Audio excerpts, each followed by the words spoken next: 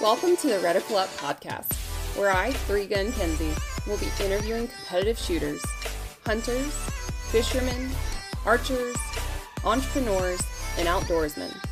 Come learn with me as I interview people from all walks of life, in different disciplines, all across the world, from novices to professionals of all ages.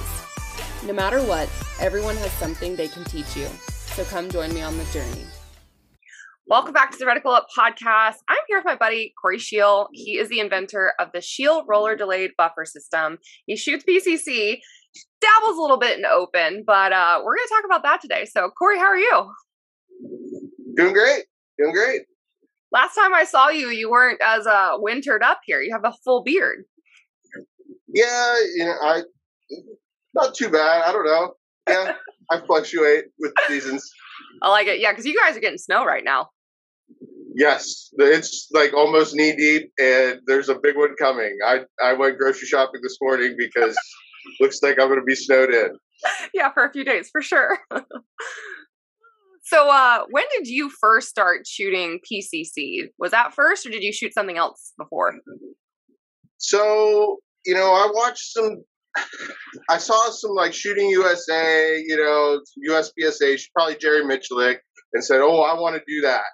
And my dad said, hey, my buddy at the coffee shop does that at the Sportsman's Club locally. So, so he hooked me up, and I went there to a match without knowing, like I knew there's this guy that had a big beard and mustache, and just kind of went and looked for, hey, are you Jim? Yeah, I'm Jim. Hey, I'm Corey, And so I had a CZ75 that was fit and limited, and so I shot that for a year or so. And as soon as I shot my first match, I was kind of like hooked and in with the group that ran the match. Yeah. That Jim was good friends with them, and I just kind of got in with them. We all became friends. I ended up helping set up, and so that's kind of how the first summer went, anyways. Was that. And so going into the winter, we shoot an indoor match, which is one stage. Mm-hmm. And so a lot of times people bring rimfire guns and just anything to shoot, just so they could shoot a couple times.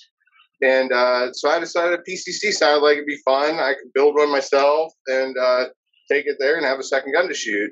And as soon as I did, I was all PCC. I've been since. That's my division in USPSA.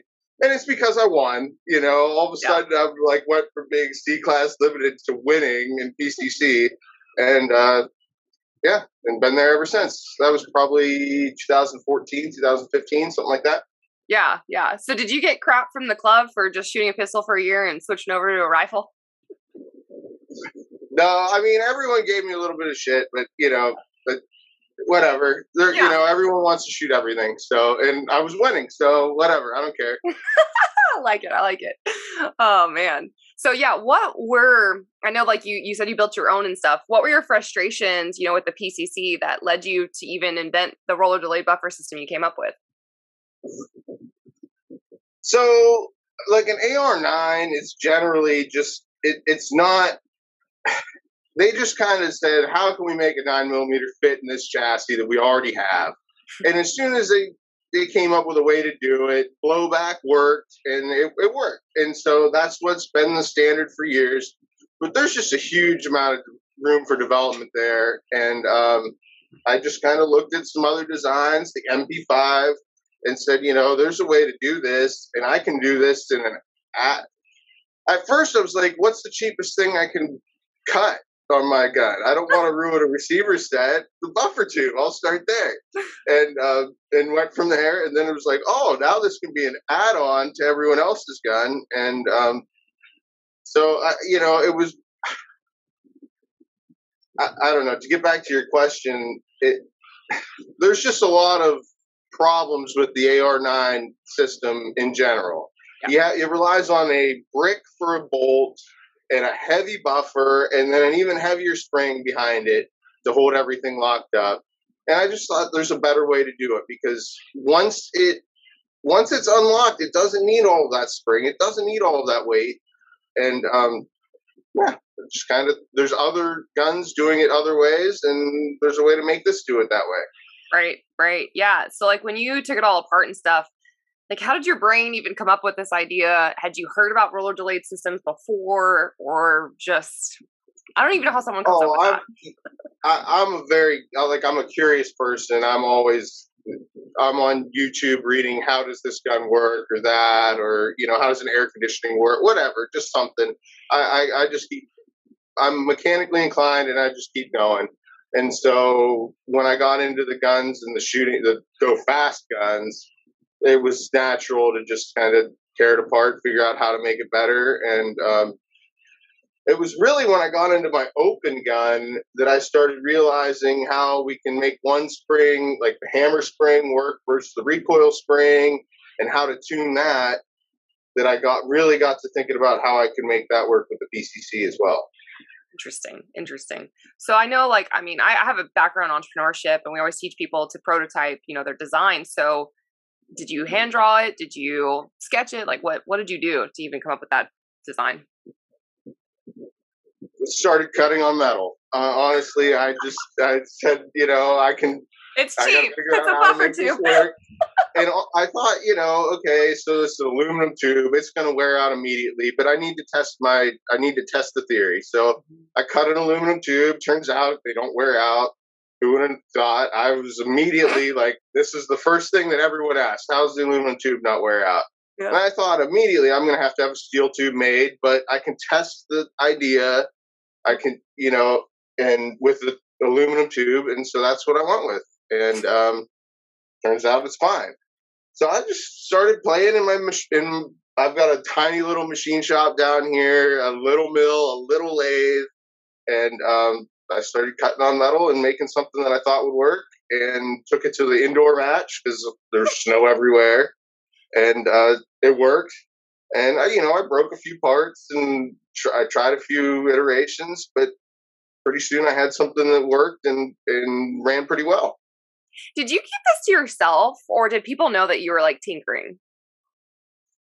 The core group at my club that I help set up. So we go and we're there for hours setting stages and talking, and we're all good friends. And so they're all people I know and can trust. And so they all knew about it right from the get-go. They saw the first iteration to once I finally had something that was working. And my group of 4 or 5 knew about it. Yeah. And then what did they think? Were they behind it? Were they intrigued? I mean, supportive? A lot of them had the same things. Oh, the aluminum's going to break. It's not worth it. You got ITAR law, all this stuff to deal with. A lot of people, not that they weren't behind me, but they all brought up different concerns that I should probably look at. Yeah, no, it's good. Getting feedback is actually really helpful.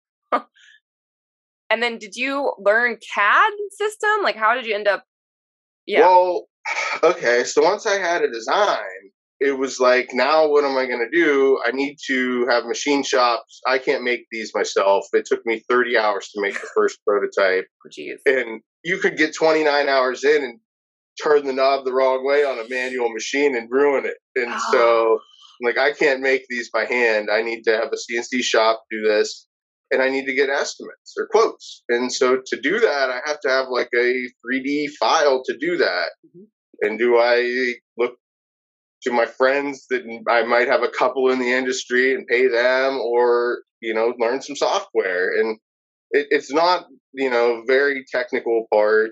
You have to know the dimensions. And so I spent a couple days snowed in February learning Fusion 360, which is like an AutoCAD software. Yep. And once I had the parts, I was able to then go get estimates from machine shops, and also use those drawings towards the patent. And so it all kind of worked out in my favor to learn that Fusion 360. Heck yeah, it did.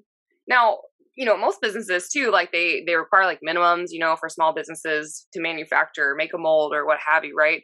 So were you able to like negotiate, or was it pretty simple to find that machine shop that would take that order? I just went to each shop and said, can you give me a price with this quantity, and this quantity, not knowing how fast this is going to ramp up and what the pricing even would look like. I had no idea what this was going to cost. And so everyone came back to me, and I found a shop that had, decent price. It seemed like a huge, huge risk at the time to throw, it was a few $1,000s in machine parts, along with I had to have springs custom wound and stuff like that. But just the big bite was the machine parts, and to just be like, okay, I'm going to roll the dice, and we're going to buy 60 of these and see if we can sell them. And turned out to be the best move I made.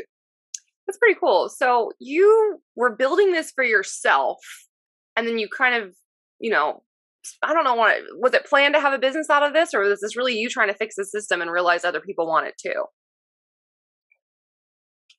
I've always had like entrepreneurial spirit, and I sold stuff on eBay during like the Fast and Furious, soup up your Honda Civic days.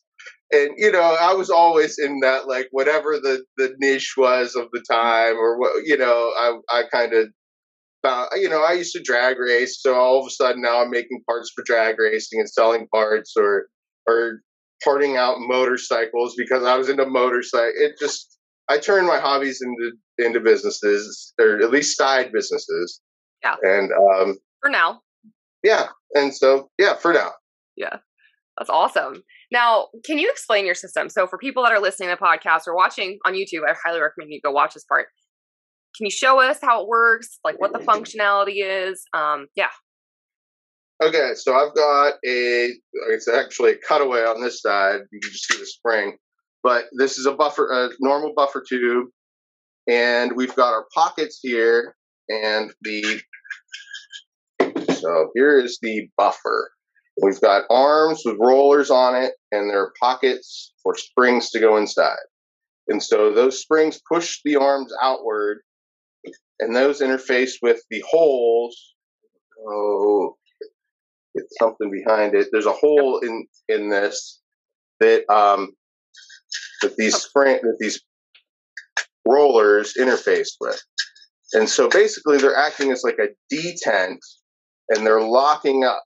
So right now it's really hard to push, and then all of a sudden it lets go, and we've got a 5-pound spring. So, and this is all tunable. This is just one weak spring in here, and you've got 3 pockets, and I've got different springs. It gets much stiffer than this. This is just kind of my demo setting. Mm-hmm. But so you can change your lockup to anything from, 0 pounds, or, well, I guess it'd be 5 pounds because this spring that's in here is 5 pounds, to 50 pounds, all depending on your settings and how you have it set up. That's cool. So your typical recoil spring in your regular PCC is a 15 to 18 pound spring. It's about this thick. And what we run is this one above here, which is a 5-pound spring, much thinner. And we're also able to take a lot of weight out of the buffer and the bolts as well. There's a removable weight in most 9mm bolts. Mm-hmm. And so we remove that. And altogether, it's able to reduce recoil and reduces the muzzle rise, the amount of blowback coming through the action. There's a lot of benefits to this. Yeah, and now, people shoot anything from 115 to 147, so it's tunable based on your loads, too. Oh, yeah, and, there's people with Steel Challenge that don't have any power factor, and then there's people who are shooting maybe 3-gun and want to have a little more than 125 because they've got some steel they've got to knock over that could be shotgun or pistol steel or PCC. So, this is completely adjustable to your load, and that's the biggest benefit to it is you tune it exactly to your load. Cool. Tune your gun to your load, tune your load to your gun, vice versa. Yeah. Now, I've played with it a little bit. What do you typically see? There's 4 holes, right, in between the springs or in the arms? So there's 4 holes, but one is down by the pin, so we don't really use the one down at the very pivot. Mm-hmm. it doesn't have enough pressure on the arm to make any difference. Yeah. So it's really the 3 holes from the tip to the pin that we're using. And you've got different spring weights, the tiny springs, lightweight, heavyweight, and you just figure out basically the sequence you want. Right. And depending on between the 3 springs or 3 holes and 2 different spring settings, as well as we have 2 different recoil springs you can use, a 5-pound and a 3-pound. There's 100 or more settings that you could possibly have. I've tried probably 10 different settings, so I don't know. There's plenty in between, I'm sure. Yeah. No, I totally got the taste for it at nationals, which is really cool. Getting to actually shoot it, and that's the hardest part, right? Like, it's really hard for people to understand the value or see it. And there's everything in the gun industry. I feel like I just had to put something in somebody's hands, and then you're like, oh, got it. You know what I mean? Done with that. So like I switched out, and for a dummy like me to be able to figure out how easy that system is to be tunable, that was helpful. Like, if I can do it, other people can do it. It's simple because it doesn't need to be complicated. We don't need to have a wedge that drives these rollers sideways, or it's just spring pressure equals lockup, and you can tune it that way. And it doesn't need to get as complicated as some of the systems make it. Yeah, no, for sure. Now, when did you first put the buffers like on sale on a website or talking to friends? Like, what was that date or year even? So at first I wanted to make sure they worked. Yeah. I was afraid, we're going to have some problems. This is, right here. So you could potentially hurt yourself if something breaks. And, and I had I have a regular 9-to-5 job. And so I didn't need to sell these. And so my friends wanted them. And so I said, well, and primers being what they were to come by, it was like, I need to have 20,000 rounds through these before I sell them, is what I said to myself. I said, it doesn't all have to be on the same buffer, because that'll be about impossible. But if my friends want them, I don't want to say that I was using them, but you need testers. They wanted to shoot them, and they had primers. And so I gave 2 or 3 or 5 systems to different people. And we got to that 20,000 round mark a lot quicker because of that. Yeah. And I didn't have to use I had a few primers on the shelf, but I didn't have to use them up. That'd be a lot of money. Then I was able to prove it. And I think like 1st of May was when was just like the date that I had in mind. I was waiting on the right springs to come back. I had a couple springs come in from my spring manufacturer that weren't exactly what I wanted, and back and forth. And so all of a sudden everything came in, and beginning of May, I was ready to sell them, and I had 2 or 3 guys waiting for them. So that was 2020? Exciting. 2021? Just this past year, so 2021. Okay, yeah. Now, let's back up. Actually, I totally forgot, and I shouldn't have. Testing. So when you say 20,000 rounds, I'm curious, do you remember like the types of PCCs that you put them through, like different JPs or PSAs, or what kind of PCCs that they went in? So my gun was a New Frontier lower, which is like a Palmetto, same thing. Yep. Build. A couple of like TACCOM builds with like the lightweight barrels and the lightweight setups. I think they were on Gibbs lowers. One's a left-handed person, so he shoots Gibbs stuff. Okay. But it was kind of on. I'm trying to remember what Anthony shot. He shoots a lot of Code Evolution parts, but I think it's just kind of on a custom build as well. Yeah, his is totally a hodgepodge. Mm-hmm. Yeah. So it was just like 4 custom builds. They were all different from each other, but we all had the same buffer and we had different loads. It was just a really good kind of sample of, and they were all like M class shooters or so, something around me, because I was an M class shooter at the time as well. Mm-hmm. And just all kind of us guys that pushed each other around the state of Ohio and Pennsylvania. Awesome. Yeah, that's super. It's kind of like a little bit of everything. I've put a lot on JPs. It seems like JP rifles are what I like, the GMR 13 and 15. Seems like I swap a lot onto those. I'm currently I'm sponsored by Da Vinci, and so we sell a gun with it already on there, a factory gun. But I've converted a few Da Vinci's, but pretty much everything else has been just kind of custom builds. That seems to be the norm in the PCC stuff in my area, anyways. Is everything's just kind of home built stuff. For the people that know how to tinker, it's a hodgepodge. I built one and it was just not fun for me. So I ended up just buying, and they work. They work now. Yay. Except for when you crack a firing pin in half at nationals on a stage. You know, I don't know what to say about firing pins. I've been lucky, you know, knock on wood. I've never had an issue.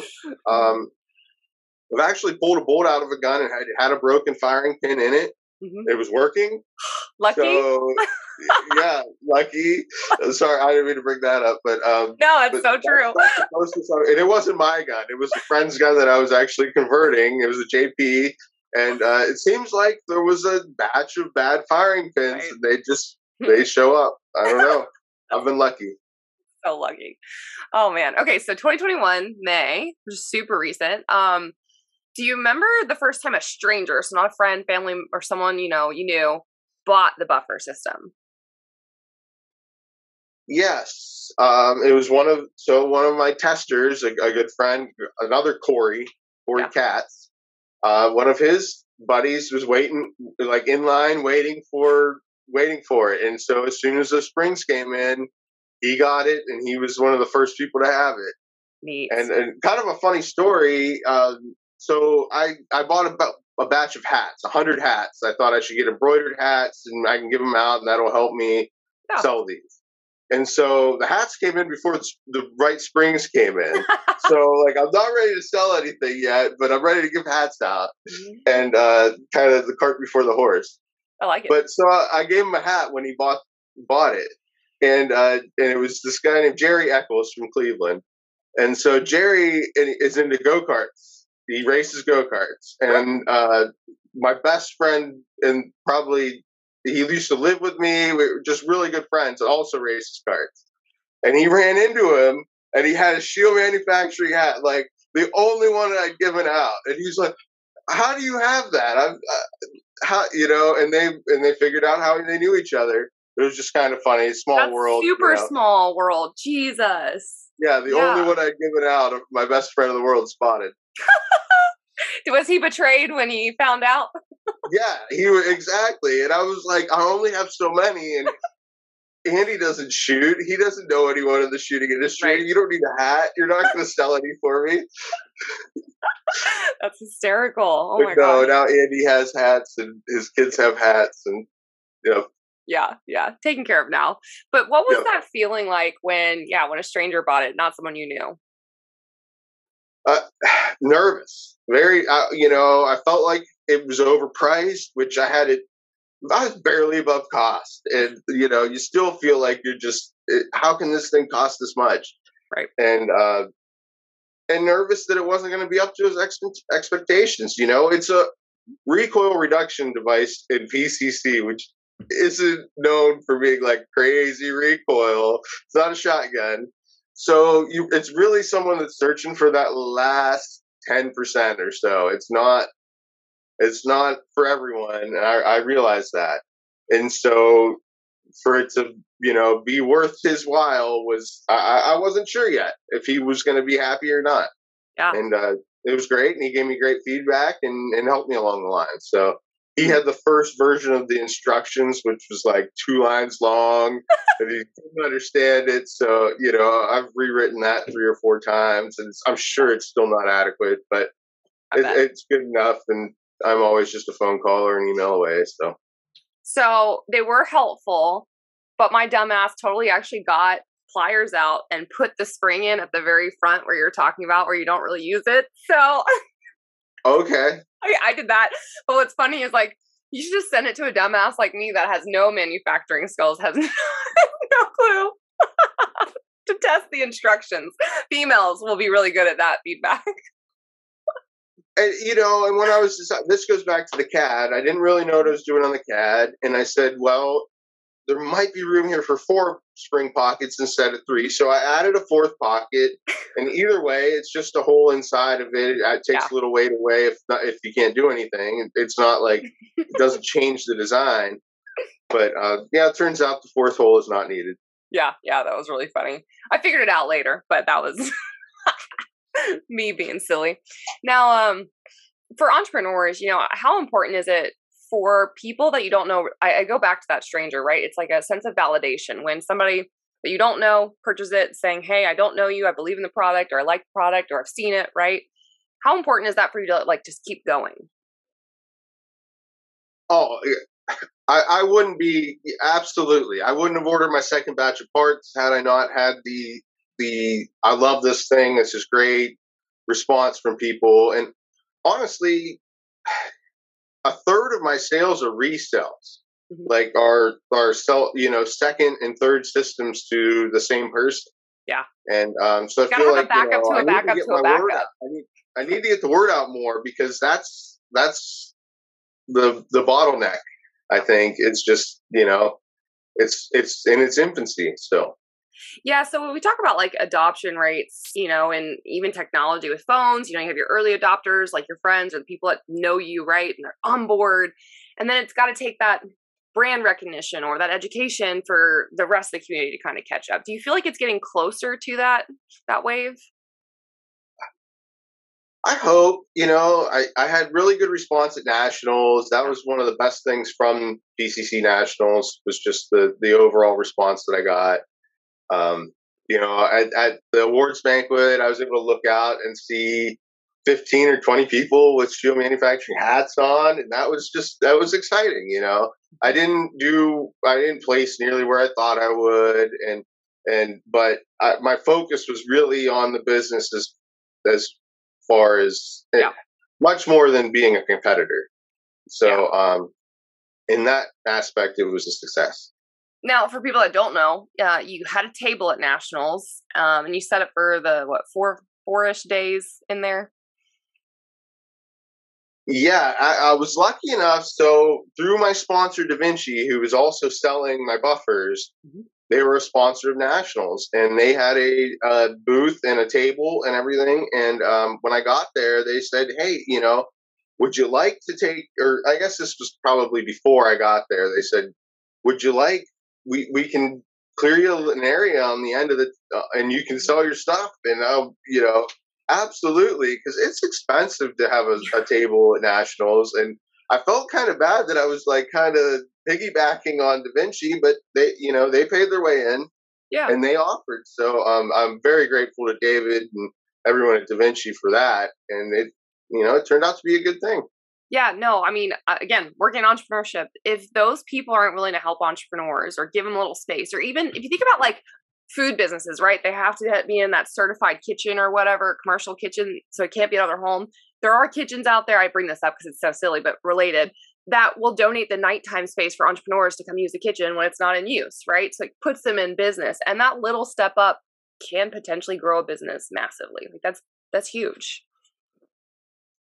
Absolutely. I'm so grateful for Da Vinci for letting me do that. They brought me a table even. I showed up with a couple banners and some stuff to sell. And they had a table for me to set stuff on, and it turned out to be just a fantastic thing. Super cool. Now, how did y'all get hooked up in the first place, you and Da Vinci? So my good friend through shooting, Mike Seifert from New Jersey, he's a Grandmaster PCC shooter, and we've just over the last few years shot a lot of matches together and became good friends. Stayed at the same hotels, and we stayed in the same Airbnb at Nationals this year. And but he's a Da Vinci shooter, and so he was one of the first people to have one of the buffer systems that wasn't necessarily I test it and try and destroy it tester. It was the people around here that I wanted to kind of keep it. I didn't want someone to break it in because I thought it's going to break. This is just the first iteration. I just made these things. Something's going to break. The tube's going to wear out. That's what I thought was going to happen. And so I want this to be just local people that know that I'm just testing. And I didn't want to send one to New Jersey and have it break before I even sell them and get bad publicity. Right. So once they were proven, Mike got one of the first ones to help me sell them. Okay. He was one of the guys that's like, you can put this on, put this on your gun. I think he was shooting a JP at the time. Had just switched to Da Vinci. That's what happened. Was he had just got sponsored by Da Vinci over the winter, and so he put it on the Da Vinci and loved it. Cool, very cool. And so told the guys at Da Vinci, you need to check the system out. And so they started selling a few. He went to a big match. He shoots a lot of IPSC matches, so he went to like Aruba or somewhere like that, and everyone. Da Vinci did like a little dog and pony show off the guns, and everyone shot the guns. And when they got to Mike's gun, they were like, "This feels different." And so I've got a lot of people in Aruba that like the system. And so are you shipping internationally? I am now. I am. First through Da Vinci when they were selling guns into Aruba, but now Shooters Connection is selling my products, so they're shipping all over the world. So anyways, Da Vinci started selling, or, people in Aruba really liked it, liked the Da Vinci. And so Da Vinci started selling the parts. And a month or two into that, David said, "Hey, why aren't you shooting a Da Vinci? Let me send you a gun." And, and so it was right at the same time I made Grandmaster. I don't know if one influenced the other, or I didn't have I don't know if like me making Grandmaster made David say, "Oh, let me send you a Da Vinci." But I like to think that had to do with it. There you go. I earned it. That's so cool. Yeah. No, their guns are amazing. I mean, and Brian has one in his little travel trailer, with Hunter's HG Gold. So that's neat. People can borrow those too. So if people want to shoot a Da Vinci, Brian will lend his out. I love mine. I've got mine right here, and I didn't realize what I was missing. I had palmetto builds that worked, and mine worked better than most. And but the fit and finish on the Da Vinci is really kind of above it. I didn't realize what I was missing until I got one. Yeah, and I love the side charger too. I didn't think I needed a side charger, but I love the side charger. Yep. No, those are super beneficial. I got to put one on my AR-15, actually. I keep meaning to do that because they are legit. And then I'm sidetracked again, but like Dissident too with their shotguns, they even do it on a semi-auto, a left-hand charging handle. So it's spicy. Okay. I like it. I mean, you can prop your gun nice on a table. So like even just picking it up, it's easier. Which is so cheating for unloaded table starts for you guys. I mean, you should never need to really rack it on the clock unless it's an unloaded start or something like that. Yeah.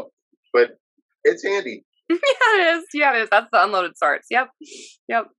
Now, going back to like shooters, getting the word out and stuff, there are people that find a lot of value in like the ambassadors and sponsored shooters or what have you. And then there are some like drawbacks to that, I'm sure, as well. But how has that kind of helped get the word out in different areas of the country? It goes back to like Mike and Corey. I mean, my first sale was a friend of Corey, and he said, "What I'm going to build a new PCC. What should my build list include?" And Corey Katz came out and said this, and the Scheel buffer system. And so that went to my first sale was an ambassador, and I mean it's just been great. And some of the ambassadors come along, and it's funny. They buy two systems at full price. You don't know who they are. You never heard from them. They just order them on the website, and it's, a nice order comes through, and you ship them. And then you talk to them on the phone, and they're like, "Oh, hey, I've been beating the snot off everyone. I'm the local GM, and I got 20th place at Nationals last year, and I don't know why you haven't heard of me, but my name's Isaac Hansen, and so I'd love to just try to sell all your product, just like, holy cow, And so ambassadors come along all different ways, some of them end up being a customer that just all of a sudden I'm sending as many T-shirts and hats and stuff to as I can. It's like, yes, you're on the team. I love and it. others are, people I've known for years. Yeah. So it's funny. Yeah, no, it helps. Social media helps to get, again, those people, the people that don't travel to matches, these people go back to those places and can kind of spread it locally too. That's kind of a benefit, because we travel and kind of know each other, but yeah. And that's what I think is a benefit that a lot of people so it's expensive to sponsor matches, and you might not see it in sales while you're at the match. You're going to get X amount of sales and it costs you X amount to be a sponsor at that match. But everyone that was there is going to go back and they're going to tell their friends, Hunters HD, Da Vinci, and Scheel Manufacturing were the only 3 people that had tents at the match. Yeah. And even if you weren't there, your local people are going to know that, hey, you're stepping up and you're the one that was there, and it's going to result in sales later on, I think. Yeah, no, absolutely. There's a sacrifice that too. I know even Leif, when he was working limited open, he was like, I shot terribly, but business was good. So I guess that's how nationals are going to go now. So you had a similar, experience. Absolutely. The same exact thing. Yeah. And I've learned now that I need to focus on like shooting with my friends as opposed to so a couple years ago, I decided, I'm not squatting with the best people. I need to start really focusing on sign-up day, getting on the good squad, shooting with other M's and G's, and so I can follow their stage plans and try and be there at the end of the day. And so that's what I did all year this year, and I got on squads with people I didn't know, but I shot with Justine and these people that just whooped me all year long, and I felt bad. I got to know them all, but Brian Harrington, all these people, I was like, here, I'm gonna go shoot with him. I'm gonna go get spanked by him, and that's basically what my year turned into. And I learned I put too much pressure on myself. I need to go shoot with my friends, have fun, and I do much better when I do that. Oh yeah. Now, are you one of those people, and I kind of do this a little bit, are you one of those people that, when you watch somebody shoot in front of you, or one of the GMs, that you're competing with, and then you try to push it or do what he did and instead of playing your game? I don't know that I push to them as much as I don't know. That's hard to answer. I at nationals this year, I ran around like my hair was on fire. I shot over targets, around targets, shot the nose shoots right under. I did not shoot my game. Normally my game is 5 seconds slower than the guy ahead of me, but more alphas. And that's not what I did at nationals, and it shows. I don't know. I pushed too hard, and I didn't have anyone around that I knew how to judge off of, and it showed. Yeah. Now, you shot the main match for PCC and then the RO match for Open, is that right? Yes. I wanted to, focus on shooting PCC, which of course all I did was focus on selling PCC parts. and then when it came time to shoot for the RO match, I was just like, we're just here for fun. And I had a blast shooting with the ROs for Open, and I did better than I thought I would, much better than I thought I would. So, and that really taught me the lesson: go for fun, and you'll do better than you think. It's easy to say that, though. It's so easy to say that, go for fun. Then when it rolls around, you've got pressure and you're nervous, excited, and then you got to carry that mental game. I don't really have that locked down yet. Yeah. Me neither. So what were your goals actually for either PCC or Open? I'm assuming focusing on PCC. What were your goals going into that?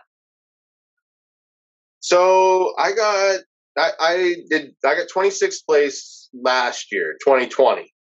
Okay. And that was my first nationals. And so I was like, okay, if I can get 26th again, maybe I could make the team for the IPSC World Shoot. This is the thought, because there aren't many people that were, and this is last year I talked to Mike Foley. It was like, how are you going to determine who makes the team? Yeah. Oh, it's going to be the average, and who knows if this is it. And of course, the world shoot just keeps getting pushed further and further out too. So like when I was doing good a couple years ago, those matches don't count. But so that was my goal, 26 or better. Which I ended up in the mid 50s, so not nearly where I thought. But so last year, COVID, I think, kept a lot of people from going to nationals. Yeah. And so I think a lot of people have stepped up their game since last year, too. Oh, yeah. PCC has gotten to be a serious division where it's kind of a joke for a while. It's fun. It's really fun. I didn't know until I picked up one. I was like, crap. I get it now. You can actually go fast with it. Super fun. Oh, no. Yeah. And that's what makes Open cool. I tried switching between limited and PCC and shooting 3-gun. You go back to an iron sight pistol, and my sight focus to target focus, to dot focus, and all of that. I said I need to have something with the same dot on it. Yeah. That's my second division. So that's why I started shooting Open. And my goal for Open was just first, I didn't think I would make nationals. I didn't think there was any way for me to get a spot in nationals if I didn't work it. Right. So I was like, I'll just volunteer to work. That way at least they can shoot it.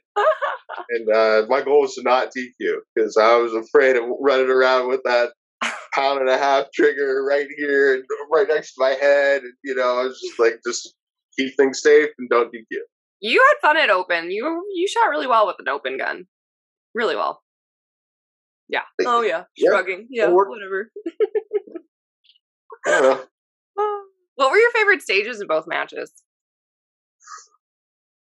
So this is 4 months ago now. Mm-hmm. So so for the PCC match, I really liked the suitcase stage. Just ammo, 30-pound ammo can, and there was no stage planning to it. No. There was no, how are you going to do it? Everyone's standing around. How are you going to do the ammo can stand? And my buddy's like, I'm going to pick the thing up. I'm going to swing it. And I'm going to shoot it. What do you mean? And I'm like, yeah, okay, that's exactly right. You're just going to just do it. There's no way to plan it. You just do it. Yep. And so I had a lot of fun for that. Of course, I shot around targets and ran past stuff and, went way too fast. But that was my favorite BCC. And Open, I have no idea what was. I don't remember stages that well. And I don't remember last one was pretty fun either. We shot 9 stages a day for 2. Well, actually, we shot more than that the first day because we tried to push further. Didn't we do 11 and 9? 11? No, yeah, you're right. Maybe I don't remember how many there were. 11 and 7, maybe. Yeah, it was dumb. Yeah, it was just a lot. I don't know. It was a lot of fun. Yeah. I don't know what stage was my favorite. Not the weekend. No. That weekend reload weekend. Especially with me being nervous, that trigger and everything. I was like, no, I shot that 2 weekends in a row prior to that. At 2 different matches, set that same exact stage. And so I had some practice. And I just got to watch and keep your finger out of the trigger. Yeah. My housemate down there that rented the house and I rode home with, he bumped the trigger, is like the meat of his finger, bumped the trigger and set it off. And so that was the end of his nationals. And so that was a bummer. I didn't know that. I didn't know that at all. Yeah. Well, those were the that two worst. That stage is a tough one. I mean, he shot it 2 weekends in a row beforehand. So this happened. Yeah, it does. I mean, those were the 2 worst stages I think that we got to start on were the 2 short courses. The one that the activator wouldn't turn and the stupid cord wouldn't work, and then you had to shoot that. That sucked for the start of the match. Yeah. Got hosed. Gosh, have you shot 2-gun at all? So our local 3-gun match has a 2-gun division, but I'm like, why am I not just shooting tac ops? So when I go, I shoot tac ops because I like shooting shotgun. I'm good at shooting shotgun. Not good at loading shotgun, but I can get through it. And So no, to keep the answer short, no, I haven't. I wanted to shoot Max's 2-gun nationals last year, Yeah. but it was the same weekend as the Buckeye Blast, which was like the debut level 2 match for the buffer system. And so, and it was Ohio. It's 2 hours away from my house. Yeah. So I didn't get to do it that year, and I think it's the same weekend this year. So damn. I want to. It's my 2 divisions open in PCC, but no. You might need to make a sacrifice just to go, because I think that's your game. I think so too. I really do. I'm a stage sponsor for Buckeye Blast this year, so I'm going to be there trying to sell stuff at a table, and it'd be really hard to go. But if it was on the East Coast like it was last year, I probably would. Yeah. But I can't just like make a half-day trip or a day trip driving from one to the other and make both matches the same weekend, you know? Yeah, it's a lot. That's fair. Okay, yeah, so you and I RO'd, which was super, super duper fun. That's a long time on the range, because I think we were there sun up, sundown, through the rain. Oh my God. Yeah. It's too much to shoot that many stages too in one day. And if you're doing a bad job on one day, you keep going. Yeah, you didn't want to stop, I don't think.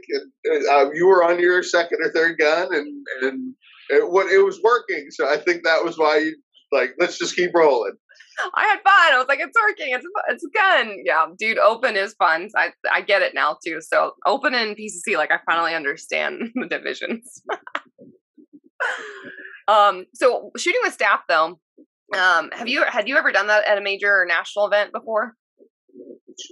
That's my first major working. Okay. I got roped, as soon as I started shooting, I was on setup crew for our local match. Mm-hmm. And at first it was, to save a few dollars. Sure. And then it turned into they're calling you beforehand and relying on you. And just like everyone else, you look at each other, you're like, yeah, $20. We're saving $20 for all this work, And that's the joke at our club. But whatever, it's your buddies are relying on you. So you go and you set up and you try and make something better, So, I've been setting stages and doing being an RO locally for a long time. But that was my first major working at all. Okay. What were your thoughts? That's a newbie perspective. I'm kind of curious of the whole thing. What were your thoughts being staff? Well, again, I didn't think I would get in for shooting open. I didn't think I could earn a spot. Sure. To get into open. So because I don't shoot open, most of the clubs give it based on participation. Right. And, I just didn't think I would get it. So I was like, well, this is my way in. It's my way to talk to everyone. Open and limited nationals, that's the biggest one. That's the one that everyone's going to be at. And at the same time, I'll keep the house. We'll just switch, I switched housemates halfway through the week. Oh, I forgot you had to do that. Some people left and went home. Some people stayed for both, and some people came in later. It was fun. It was good. I enjoyed it. It's a lot of work. It's 3 full days of work. But I met a lot of cool people. I had a blast shooting with staff. Yeah. Our squad was the best staff squad. I know everybody says that, but no, ours was the best staff squad. You can make it bad. You can make it good. You make your own mood. And you assholes made it great with the stupid stickers. Yeah. The next day, everyone had them on them. It's horrible. That was a fun time.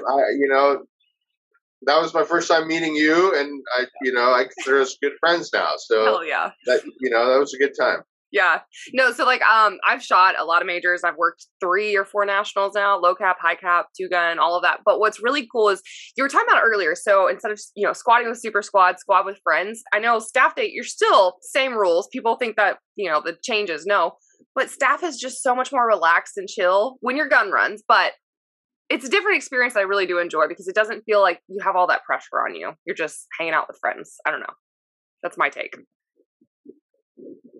Yeah, absolutely. I mean, and it sort of feels more like the local match where you allow everyone to call out targets and that sort of thing because everyone's ROs. Yeah. All of a sudden you look around and it's like, oh, you are qualified to call out that target.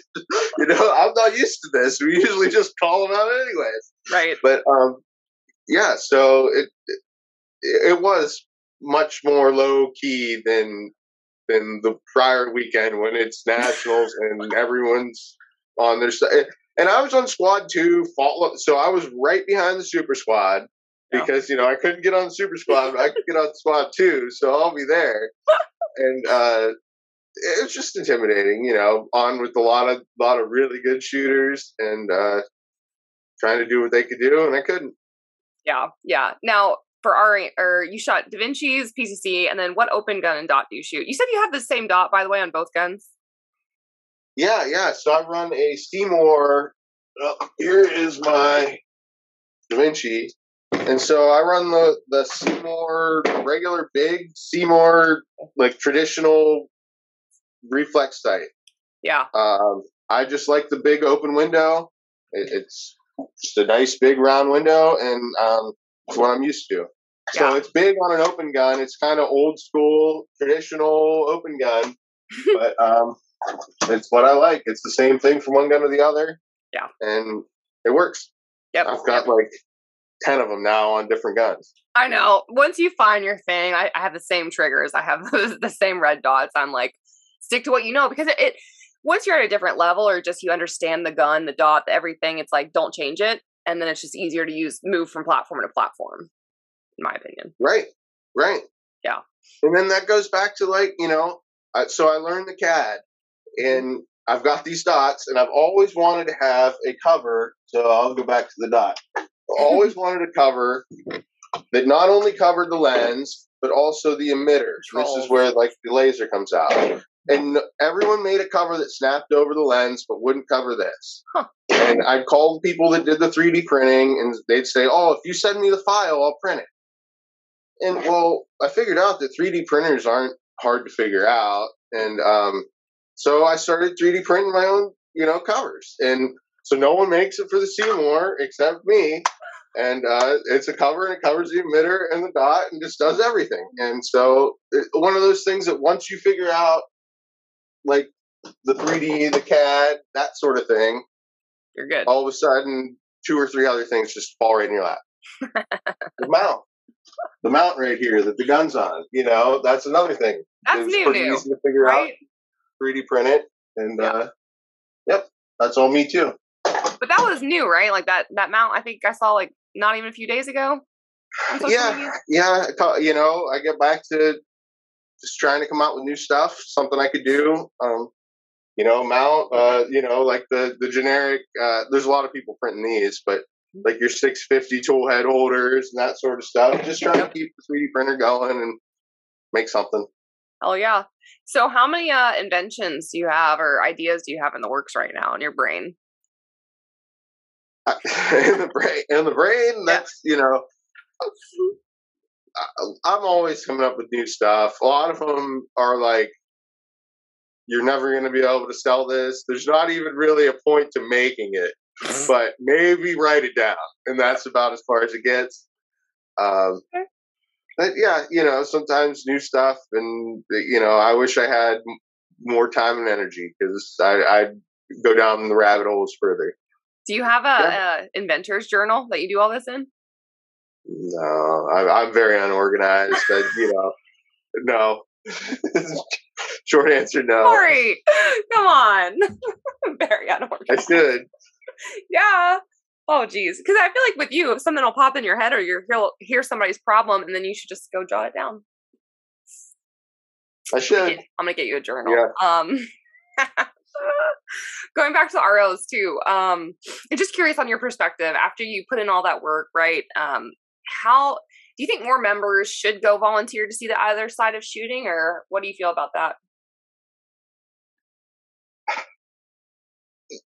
Yeah, I mean, everyone should be working. If you're at a match and you're sitting down and like you're gonna eventually be squatted by yourself and not have anyone that wants to hang out with you.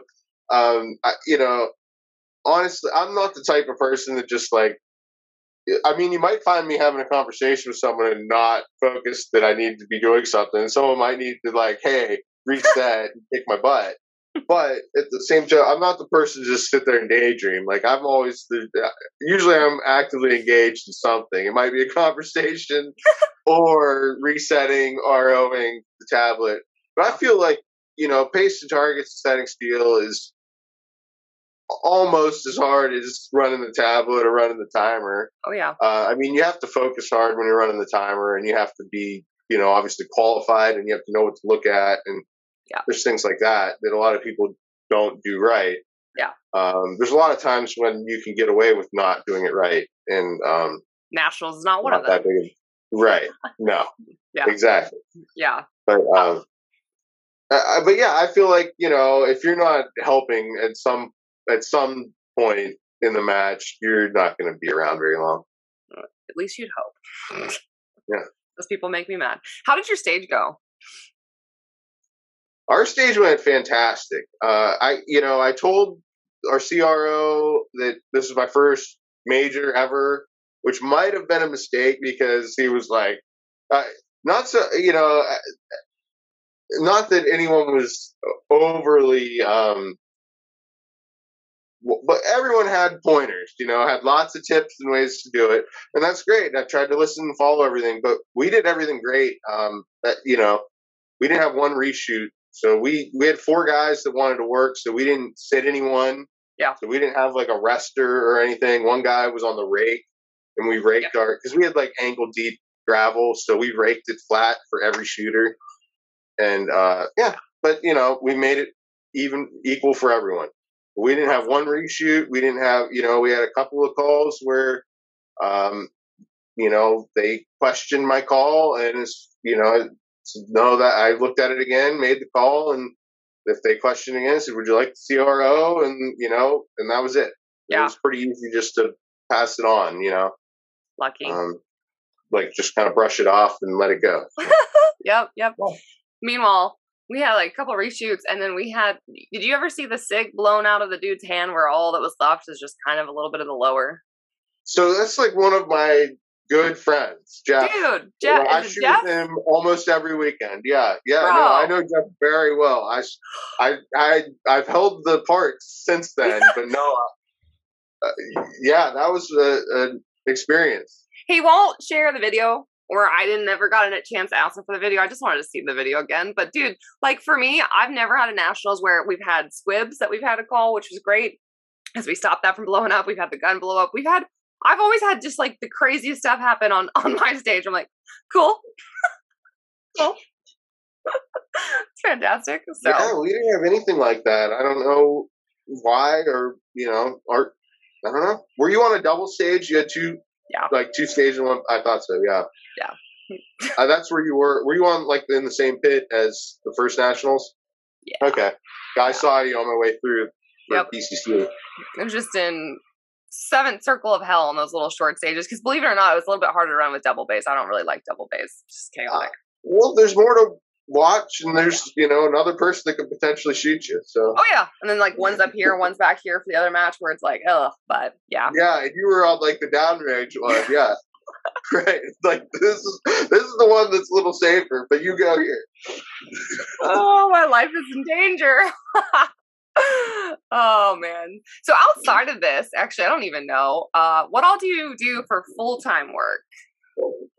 So, my dad and I ran a construction and painting business for years. I mean, since I started, like when I was 12, I started painting houses in the summers and climbing ladders. And so I got out of high school and did a couple college things that didn't really keep me interested, and decided to go to work for Dad. And so after painting for a couple years, I was just like, I can't do this full time. I can't stand in front of a house and spray it all day long. And so I got into remodeling and, doing like kitchens and bathrooms, that sort of thing. And like, so I could just go off, do do a job for 2-3 weeks at a time, and then, oh, Dad, I don't have anything tomorrow. Give me 8 hours of work and go to work for Dad. And so it was just great. I didn't have to have full-time remodeling, and so I kind of expanded the business into that a little bit. Nice. And for, I don't know, 3-4 years ago, he retired. And so I just kind of took over everything and been doing that. Yep. So painting and remodeling. Yeah. It's very small. We've got it's pretty much all word of mouth. But, we've been doing it in this same area for 30 years. So. Oh yeah, it works. Yep. Yep. Now, what would it take? I know, like you talk about side hustles, because it took me a while to turn my side hustle into a full-time hustle, right? What would it take for Scheel Manufacturing to become that full-time work? We're getting close, sales, that's what it is. It's sales. It's, and then being reliant on one product is tough. So, money, that's the number one thing, I guess. I don't know. Yeah. I can always go back to painting and doing remodels. I've taken time off before to pursue other things, and I can get right back into it. So that doesn't really scare me. You could almost become that machine shop that you were looking for other businesses. Maybe. I've got some things in the works. I'm hoping will pan out, and that's the idea. Yeah. Instead of farming, the things that I'm farming out right now, if I can start to bring that stuff in-house, and then all of a sudden the next idea is real easy to make and easy to make 10 of instead of having to buy 100. And that's the plan. Yeah. So if there's one thing or a couple things that we as a shooting community can do to help you or your business, other than sales and maybe word of mouth, I mean, that could definitely help. But what is something that we could do to help you grow or that you need help with? Just try. If you're at a match and you've never tried it out, just come talk to me and try it out. We've got lots of shooters, and everyone's got, that's 1 to part 2 of the deal. To 3 firearms. Part of the deal is, like, if I'm going to, if you're going to be shooting for the team, you've got to be willing to do some demos. And, everyone, in the industry, pretty much everyone's willing to let you shoot their stuff anyways. Generally anyways. So, if you see one, talk to them, ask them about it, ask them what they think. That's probably the best, You'll find out for yourself. Yeah. You not even talk offline about putting that on your website so people could actually identify who those people are. But yeah, I like that. Come ask me, folks. I love my buffer system so much. So, and I can tell you what not to do with the 4th hole. No. So, okay, I had a question too. I didn't realize you were talking about 3-gun back in the day. Did you shoot other sports? Did you actually shoot 3-gun like at national level or majors or just locally? So I've shot, I don't want to, yes, I've shot some 3-gun nationals, or, majors or whatever, mostly rock castle. Okay. That was the thing. So my friends, that was a big vacation that the group of guys that all set the match, same guys, all did every year, was they went to Rock Castle every year for the Pro-Am. Mm-hmm. And get drunk. And Sam, who was the match director until I took over, he won the amateur side a couple times. And, or he got like second place once. He won a couple guns anyways on the amateur side. And then he won it once. And he said, oh, I guess now I've got to switch to pro. And the match director said, I don't care what you do. And he was like, oh, okay. But so anyways, the next year he was like, okay, we're going to shoot the pro side. So then everyone that goes down on vacation is like, we can't squad on different squads and be on, because it's different stages and everything. It's basically 2 matches at the same time. It was. It's not pretty fun now. But so everyone switched to shooting the pro side because everyone's, at least top half of the local stuff and been doing it for a while. And so when I got roped into going, it was like, hey, but you got to shoot the pro side. I know this is your first year, but that's what you got to do. And so I shot it 2 years in a row. Because it ended. So I think it was like 2018, 2019, I believe. Yeah, because I actually was going to go. And I remember 2019, I just started shooting 3-gun. And I was really intimidated by that match because I didn't have the physical strength and some of the distance with the rifle. So I was like, I'm going to go next year. Next year, gone. And I was like, cool. Literally, I remember talking to my buddy, like, can't go this year, can't go. I don't have, I'll waste ammo. And then it's gone. Yeah. It was cool to go. I mean, there were 600-yard rifle shots that it were just impossible. Me. Yeah, that's and I mean, they're not impossible now. I could, but is it worth the time? It still might not be worth the time for me. You know what I mean? Like I'm a gamer now. I figure out what the put a shot on it and it counts. I'm a hit factor guy. Yeah. But so it made me realize, like, you can shoot stuff that's beyond your ability and still do good. The first year I came home with a lot more prizes than what I spent to go. That's cool. And it was amazed first year there. And the second year prizes kind of went away. Mm-hmm. I did much better, worse on the prize table, whatever, it doesn't matter. Yeah. But, that's a fun match. Yeah. I shoot a decent amount of 3-gun locally. I just do better at PCC. Yeah. Like locally, if I'm not winning the match, usually I'm kind of bummed. Right. Right. In USPSA 3-gun, I don't know if I've ever won even a local 3-gun match. That's hard to do.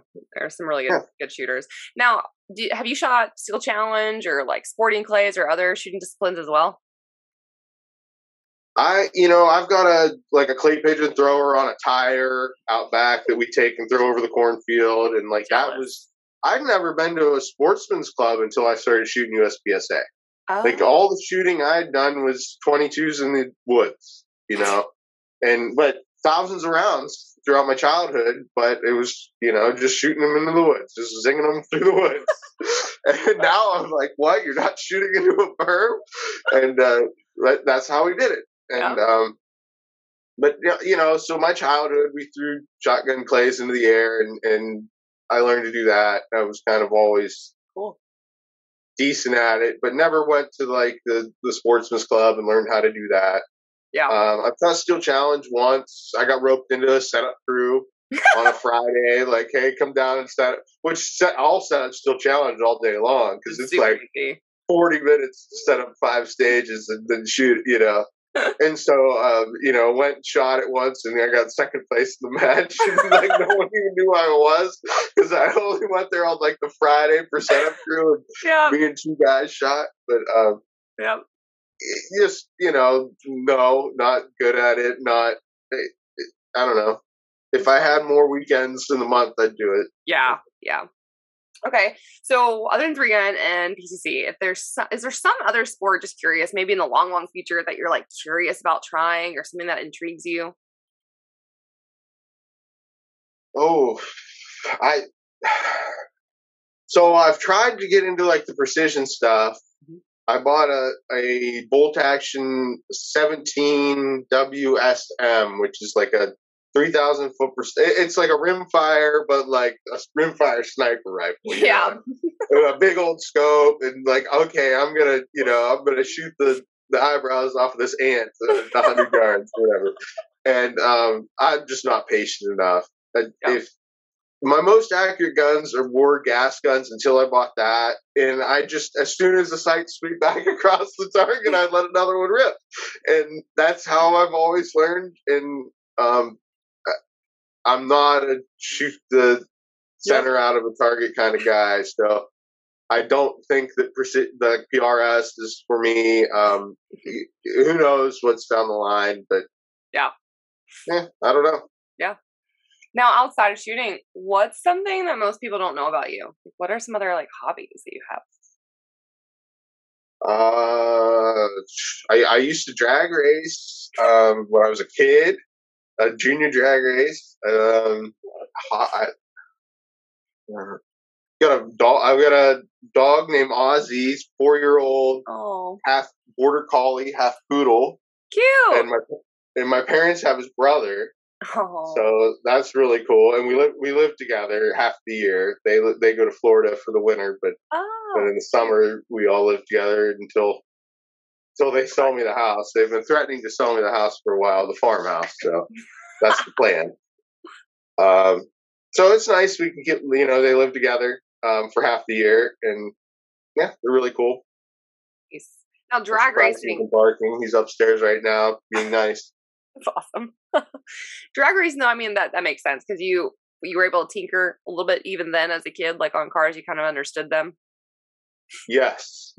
And I mean, I'm so blessed. My dad is not a mechanical tinkerer, anything like that. My dad's a musician and, and like probably like more of an artist painter than like a construction guy, just kind of, my mom's more of the mechanical person. She's a numbers person, and that's where, I don't know if I learned it from her or got it from her. But I've always been very mechanically inclined, and they saw it in me early. And so my friend did this junior drag racing, kind of like go-karts, but on a drag strip. And, and my good friend did it, and I was, in elementary school with. And I got into it through him and did that for 3 or 4 years. And just had a great time, learned a lot of mechanical stuff, and just had a good time. Are you a car guy as well? Yeah, well, then that turned into the whole, I told you, like, I was in the Fast and the Furious, soup up your Honda Civic stuff. I have a Nissan 300ZX that I've, it's not even, I tried to drag race it, and it's not a drag racing car. And so it's souped up beyond where you want to try to drive it on this road. But it's not good enough to really go and win anything on the drag strip either. Solid. So it's in this weird spot where it just sits in the driveway. And I look at it. I'm like afraid to I don't want to drive it. I don't want to sell it. It's in this like limbo.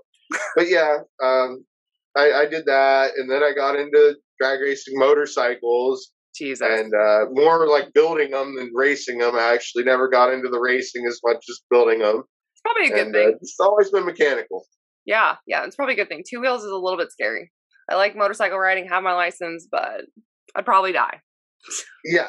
I mean, I love riding on the road. I'll get my knees in the breeze and cruise around at 40 miles an hour on an old little Honda 350 all day long, and I'm happy with that. I don't need to go. I'd be dangerous. I know my limits. Yeah. Cool. Well, I have a couple more questions. What's on your schedule for this year in 2022, and what are the goals that you're kind of looking forward to setting for yourself this year? Oh, so I'll shoot. I'm gonna the first match of the year I think is gonna be Area 6. April. Okay. And, yeah, we're on the same squad. I forgot about that, dude. That's gonna be hype. I did too. That squad is gonna be badass. Oh my god, that would be cool. I've got a busy April actually. I've got 3 majors in April, which will be like the first 3 matches of my year. Also, nice. Like matches don't start around here till April or May, and so it'll be Area 6. Then there's there's something else in April. I know there's a South Carolina section match at the end of April. Yep. I'll be going to there. Da Vinci's a sponsor there, and they asked if I wanted to go for that. So nice. We've got a Da Vinci house. So like an Airbnb. So that should be a good time for everyone down there.